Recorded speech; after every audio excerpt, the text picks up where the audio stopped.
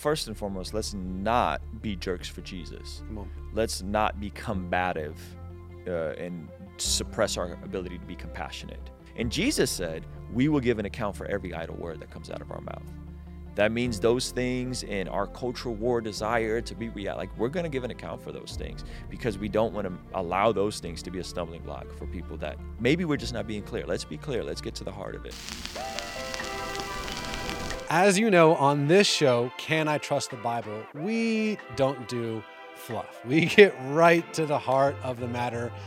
Controversies, uncomfortableness, and all. And today we're going for the jugular. We are addressing some of the most politically incorrect stances of the Bible. I'm talking about everything from sin to hell to physical intimacy from a biblical perspective, just all the things. What does the Bible say, and how should we as Christians navigate these cultural landmines? Well, if you spend any time on YouTube researching these topics, you'll see one dude who just keeps popping up. My guy, my man, Ruslan is here with us again to help us get after it. My man, how we doing? Hey, man. Thanks for having me back. You ready for this? I'm ready. Sin. Bro, let's talk about it. Let's talk about it. So I think the best way to start is in Ephesians 2, because I think one of the things that I see is that even the idea of sin has become very politically incorrect. What do you mean I'm wrong? Mm-hmm. What do you mean what I'm doing isn't what God would have me? You can't tell me what to do. And I think a lot of people have made Christianity out to be, you were bad and now you're good. But I think what's beautiful about Scripture, which makes me almost weep, is it's not that you were bad and now you're good, is that you were dead. Mm-hmm. Now you're alive. Now you're alive. So Ephesians 2 reads as follows. As for you, you were dead in your transgressions and sins, in which you used to live when you followed the ways of the world and of the ruler of the kingdom of the air, the Spirit, who is now at work in those who are disobedient. All of us also lived among them at one time, gratifying the cravings of our flesh and following its desires and thoughts. Like the rest, here it is, we were by nature deserving of wrath. That's not politically correct. But because of his great love for us, God, who is rich in mercy, made us alive with Christ even when we were dead in our transgressions. It is by grace that you have been saved. When I think about Jesus, not as some holy man, which he is, not as some great teacher, which he is, but as my Savior, I was dead. And yet he stooped down to this humiliating point and said, I'm going to do this for you. And he's on the cross and he's being spit at and he's literally the worst physical torture. I'm doing this not to say that sin doesn't exist. Mm-hmm. Quite contrary, because it does, and I love you so much. So there's a few things that can get me emotional really fast, and that's one of them. Why do you think something as basic as sin has become so politically incorrect? I think most of us default to one of two positions, and I believe Martin Luther said this. We either default to rebellion against God or to a religious worship where all we do is try to find our own righteousness in our deeds. And so people either want to say, it doesn't all matter. What does it mean? I'm going to rebel. I'm my own God. This is my truth. Or they think that their lifestyle and their morality and their rule keeping makes them a better person and ultimately what earns their way into heaven. And the truth is both are false. The truth is, and both are prideful and both are sinful and both are wrong.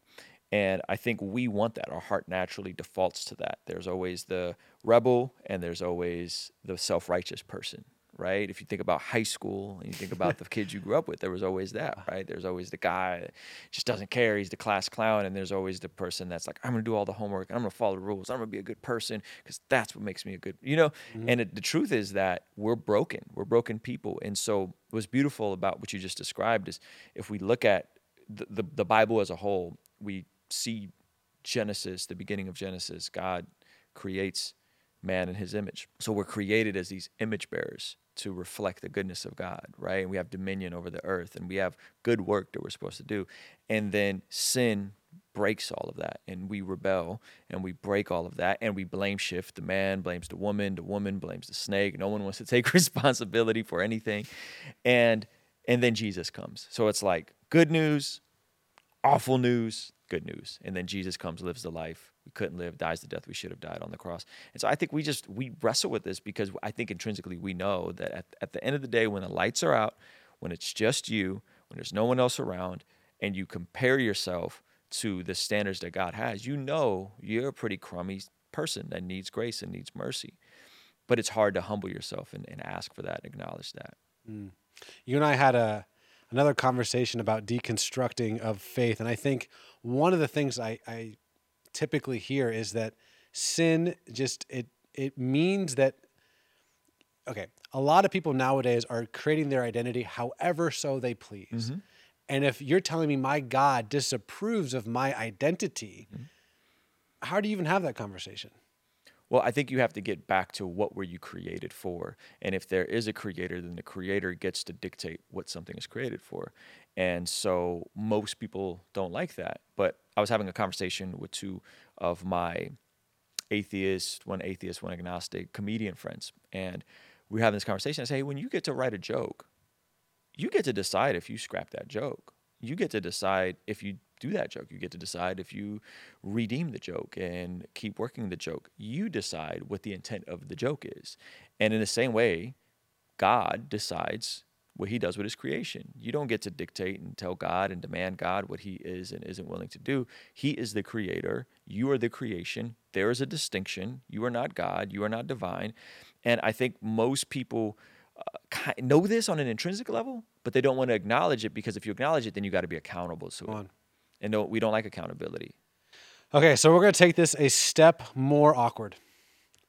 Hell. Man, if you would talk to young people, the thing that just breaks the desire to want to be a Christian is like, okay, but you're telling me that a loving God is going to send people to hell, to which I'm like, yeah, let me unpack that. And so what you see is a lot of people, a lot of movements, again, going back to this deconstructing idea, where it's the idea that did God really mean eternal damnation? Does weeping and gnashing of teeth mean for like a hot minute or a siesta in hell? Like, you're going to tell me that a guy is going to spend eternity there?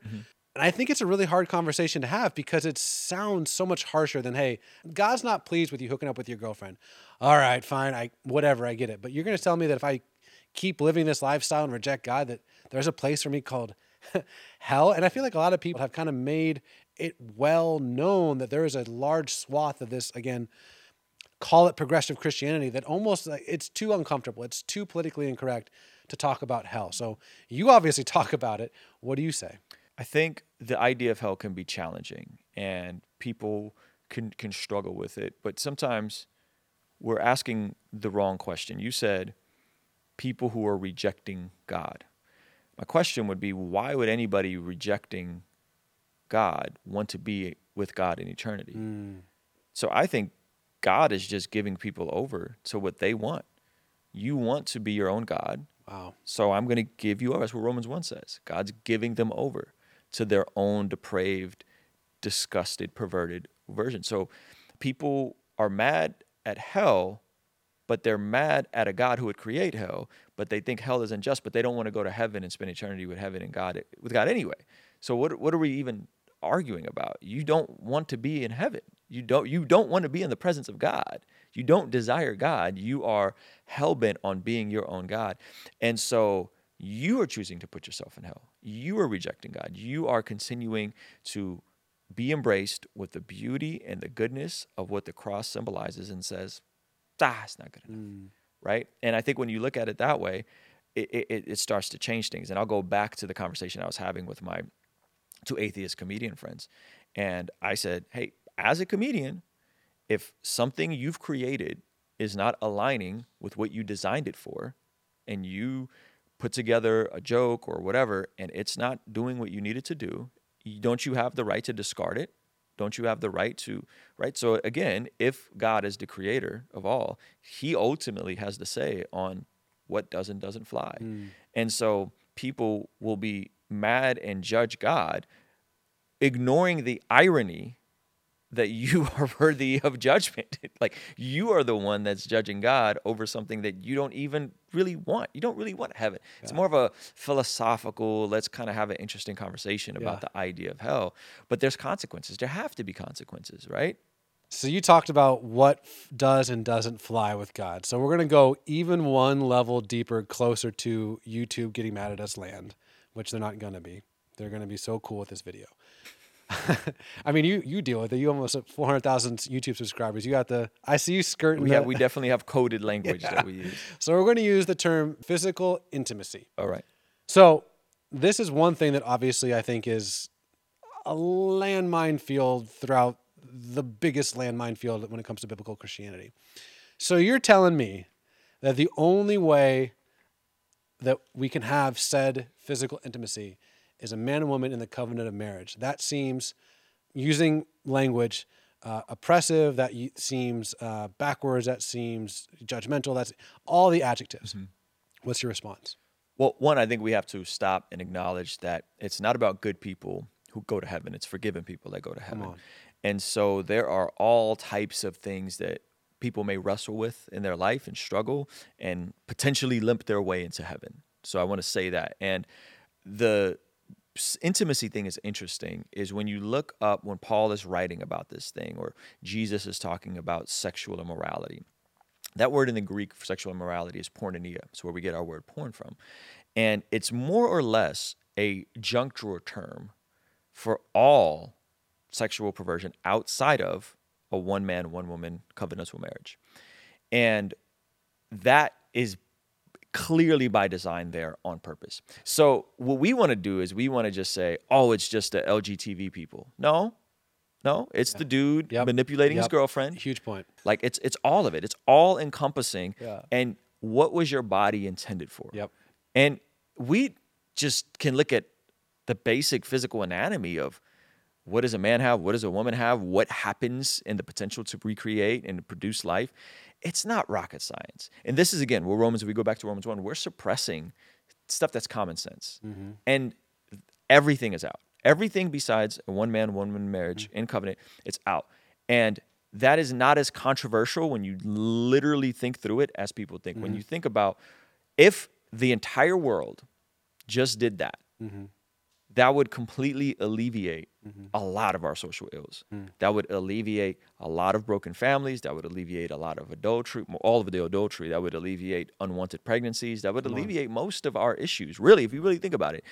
And when you're talking about ethics and morality and right and wrong, if the whole world just did that, we're going to save this intimate act for marriage between one man and one woman. That would alleviate a lot of different things. And so it's in our best interest. It's in our benefit. Not to mention that the data backs this up, that the people who are the most fulfilled in their intimacy life are, shocker, evangelical Christians who were virgins or had lower body counts, meaning they didn't have a ton of partners, find the most levels of fulfillment with their intimacy in marriage. Wow. Who would have thought that the way God intended it is actually the people that are experiencing the most happiness, the least likely to get divorced, the more likely to pair bond, all of these different things. And the people struggling the most are the people that have went out and have had dozens and dozens and dozens of partners and been promiscuous. I'm not saying there's not redemption for that. I'm not saying God can't heal. But that is one of those things where you look at where does this path go? And where does this path go? And statistically speaking, you're way more likely to be fulfilled by doing it God's way. You're way more likely to earn a higher income by doing it God's way. It's crazy. And they're just now finding out about this. And this is, the non-Christians are acknowledging this. Other pockets are starting to say, well, those Christians, I think they got it right on this.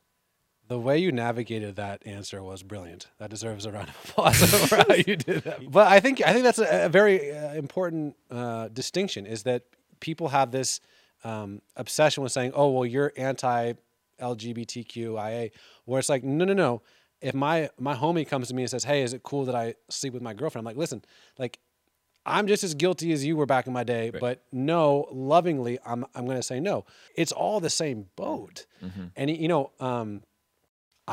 this might be TMI, and my wife, hi, if you're watching, I would say a lot of the stuff that we used to participate in, we're still undoing a lot of the damage. And we've been married almost 10 years that we used to live when we used to live the ways of the world. And it's physical intimacy outside of marriage for us and for anyone is a pretty selfish act. You know, you're doing it for yourself. You're trying to get something out of it. And then to flip it in marriage and think, okay, this is a selfless act. This is for the other person. It's the exact opposite of what the world tells you to do. The world says, hey, when your relationship gets tough, bounce. Marriage says when your relationship gets tough, you know, get tougher. You make it. And so it's literally, we've trained our bodies, and the whole idea of spiritual ties when you sleep with other people, all that stuff is real.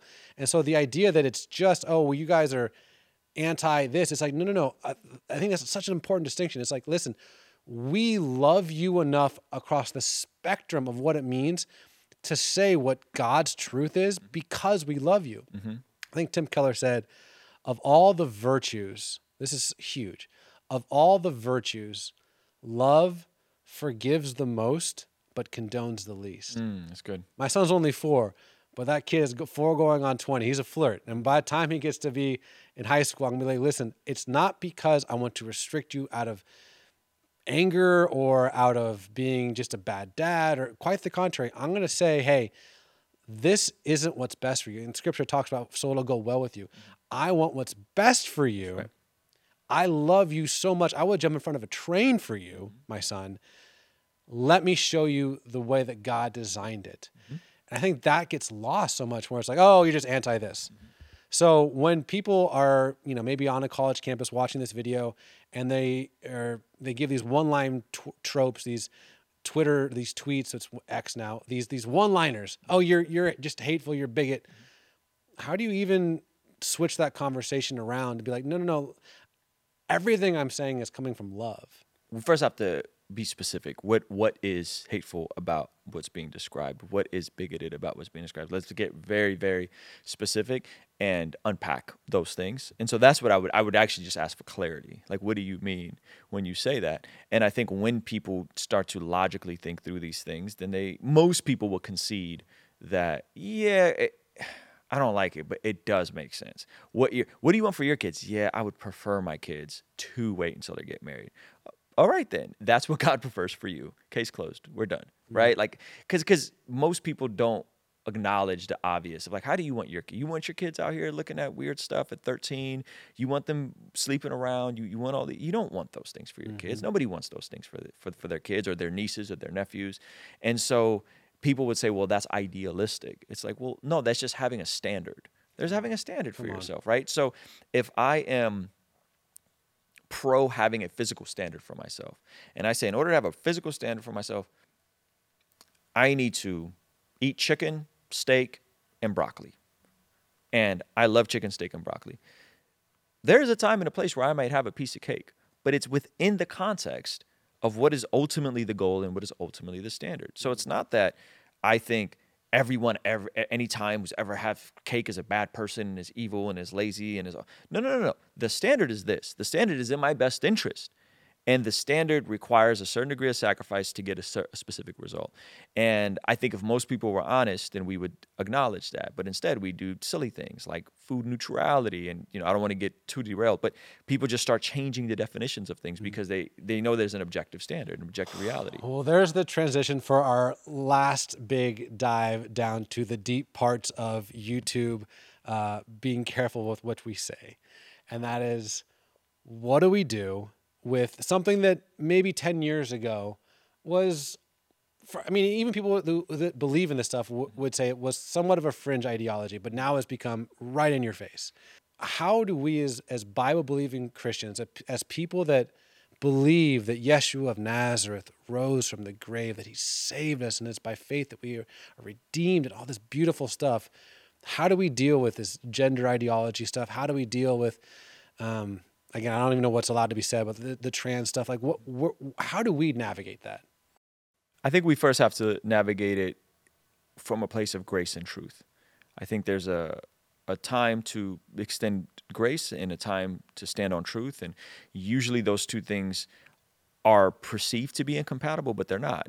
John chapter 1 talks about Jesus coming full of grace and truth. So I think we have to have a degree of grace and truth in all those conversations and be careful and gentle with how we talk about these things and make a distinguishable point that there's a difference between the ideology that is being pushed by the radicals and the individual that is dealing with gender dysphoria. That not every person that's a part of that community believes in all the ideology. Not every person a part of the LGBTQIA community believes in this stuff. And so I think one is just like making a distinction and then addressing the ideologies and not addressing or attacking the people. Yeah. So how do how do we address the ideology? Well, I think we have to go back to like what is objective about reality and objective about biology and objective about the way God made us and the way God designed our bodies. And that your thoughts aren't always things. That just because you feel something on a neurochemical level, that doesn't necessarily mean that there's something different about your brain or different about your anatomy. That you can feel all kinds of interesting things or think all kinds of interesting things on a neurochemical level, but those things don't need to be manifested in a physical sense, and the rest of society doesn't have to acknowledge you as said thing, right? And I think that is hard because we're in a culture and a society where emotions and what you feel about yourself is the highest virtue. You're being your true authentic self. There's parts of my true authentic self that need to be suppressed and put to death. Come on. Right? Romans 8 talks about putting our sin to death, waging war on our sin. And if we're just about our true authentic self, man, there's a lot of us that are going to get in trouble if that becomes the highest virtue is let me just do what's instinctual and true to me, because everything that's instinctual and true to you is not always healthy and good for your brother, and it's definitely not always honoring to God. And so I would say your thoughts don't dictate the rest of society. And just because you feel things, your feelings aren't always real. They're not always a distinction. They could be messengers telling you something else is wrong, but they're not always indicative of what's happening with your brain. I think that's one of the interesting things that a lot of songs are pushing these days, which is if you think about it, it sounds great. You know, you're perfect just the way you are. Don't change who you are. I'm like, that sucks for someone to be told that. Like, I want to grow. I want to mature. I want to get better. I want to see my failings. And to tell someone, don't change. Yep. That's almost seems unloving to me. So with you, with, you know, hundreds of thousands of YouTube subscribers, you see the comments. What's one more thing that's, you know, a little dicey, a little spicy that you find that people are really concerned about? What, something that people really are looking for clarity about that come to your channel? I think right now, one of the things that people are wrestling with the most is inflation is going up, cost of housing is going up. There's a degree of uncertainty with the economy and the government, all these different things. And there becomes these downstream views of all of this that we don't know where they come from and whether it's your truth or whether it's post-modernity. And people say the patriarchy, people are saying these buzzwords without really understanding the origins and who are saying these things. So right now, there's this idea of being cisgendered and all these things. If you go up the downstream of that and you see, or the upstream of that rather, you see that these French philosophers who coined these things are the same French philosophers who were okay with pedophilia and were okay with this really weird stuff. And you go further upstream and you start seeing Marxism and all these other things, right? And this is not like conspiracy theory stuff. And so I think there's a lot of people that are unfortunately navigating through this neo-Marxist, postmodern paradigm, and they don't even know what they're rebelling against, but things are hard. And instead of taking self-inventory and saying, how can I chisel myself into the person that God wants me to be? How can I take ownership? How could I become more of an asset to my employer? How can I become more of an asset to my family? How can I become the person that God's created? It's easier just to deflect and blame the society and the system and everything is rigged and all these different things. And that doesn't serve you well. Like that ideology is harmful to you because again, it becomes a self-fulfilling prophecy. I think that's really interesting what you said about going upstream of these thoughts.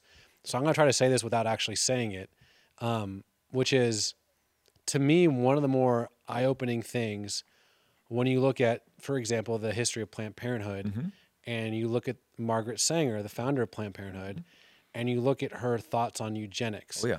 So I don't know where the line is. I'm probably not going to say much about it. I'm just going to say maybe Google what Margaret Sanger Yep. said about eugenics. And then when you have discussions Right. about the sanctity of life, then you can come at, oh, I might disagree with you, but let's go upstream to see where your ideology comes from. Yep. And you're totally spot on. Think about the idea of someone announcing a pregnancy and we all go, "Yay! Congratulations, you're having a baby."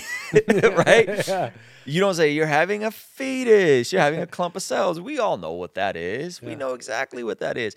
But that postmodernity, that postmodern paradigm, that deconstructionist paradigm, all of those things that make things subjective to what you're feeling and what you think about something, that is what you think and feel about it. Well, if that's the paradigm you're looking at the world through, me and you would say, no, that's a baby in there. But they say, no, no, no, my truth is that it's just a clump of cells. It's little. It's a clump of cells. We can't see it. It's not a baby yet, right? And so that is then how you go to these like wild conclusions that it's okay to do that. And the science says that's human DNA, right? There's all kinds of 10 fingers, 10 toes, heartbeat, brainwave, all these things are happening, but yet people may, and what is, again, what's the upstream effects? It is this, my truth is my truth, your truth is your truth. I get to decide if it's a baby or not, and whatever, if it benefits me, then it's a baby. If I think it causes me economic harm, then it's not a baby. I always had a political stance on the subject that we're talking about until my wife got pregnant and I saw the 12-week ultrasound. Then it didn't become, it wasn't political, it was theological. It was like that. I like wept. I was like, that is a human being. That is a human being. Let's say someone's watching this. This is, I think, a good way to close out. And let's say they are a believer. But man, cancel culture, man, losing friends, man, getting ostracized, man, getting flunked, man, losing my job. Yeah.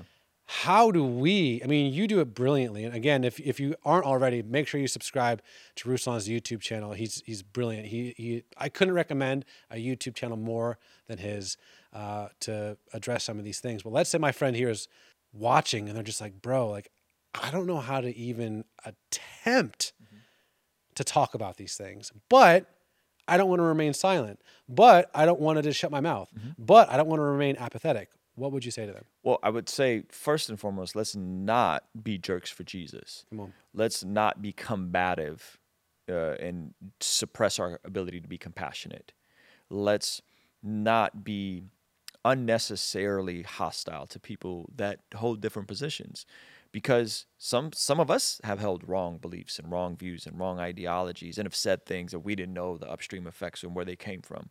And so I would say, let's not do that, because that's not helpful.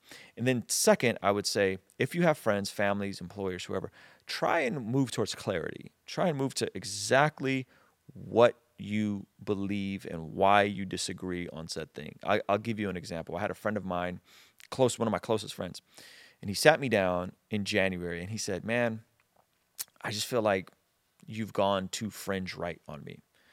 And I said, fringe right? Like, do you know what fringe right is? Like you don't know what fringe right is. Like, I'm despised by the actual fringe right. Like, that world does not like me.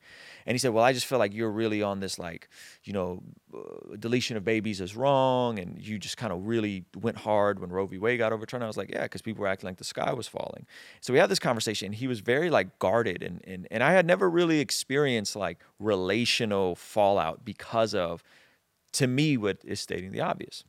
So we had the conversation, and then a few months later, I called him. I said, let's have another conversation about this. And the more clarity we created, the more things we got to the heart of the issue, the more he said, okay, I understand I misjudged a clip. I misinterpreted what you said. I understand your heart now, and I get what you're saying. So I think a lot of people, and he might say, I still disagree, but I understand your heart. And that's where we want to move towards is, let's get clarity and communicate our heart before we throw out a relationship over something that is ideological. Let's get to the heart of it, because we want to maintain these spaces because we want to maintain our influence over our non-Christian family members, over our non-Christian friends, or maybe even our Christian friends who are struggling with some of these ideologies. We want to maintain it. So we don't want to blow our witness or blow our influence because we are afraid to lean into hard conversations or because we lack the humility to seek clarity in something that maybe we're murky about. Maybe we didn't clearly communicate. And as I leaned into those conversations over and over, and I kept telling him, I'm here fighting for our friendship. And he said, oh, man, I really appreciate you. And after another 3 or 4 hour conversation, it ended up being reconciliation was able to happen, and it was beautiful. And we still don't agree on anything, but we don't have to. And I think most sensible people and most reasonable people don't need to agree with us on everything. I think most people are seeking, are you really concerned about what's best for people? Are you really concerned for these babies, or do you just want to control women's bodies? Right? That's very like a polar. Like, let me just give you or is it about the patriarchy? Right? Like, no. Let's get to the heart, and when they understand, no, we actually want what's best for people, and when I actually want what's best for you, they may say, I disagree with you, but I'm not going to throw out the friendship. And the people that are going to throw away the friendship, you probably don't want to be with friends with them anyway, right? The people that are going to say, I'm completely discarding you, that company that wants to fire you over this stuff, you probably don't want to work there anyway. But I say all that to say, it's just all anchored on the premise of let's not be unnecessarily combative. Let's not be jerks for Jesus and then call it persecution. Wow. That's not persecution. You were just being a nuisance. You were being a derelict on the internet. Be careful. And Jesus said, we will give an account for every idle word that comes out of our mouth. That means those things in our cultural war desire to be like we're going to give an account for those things because we don't want to allow those things to be a stumbling block for people that maybe we're just not being clear. Let's be clear. Let's get to the heart of it. Wow.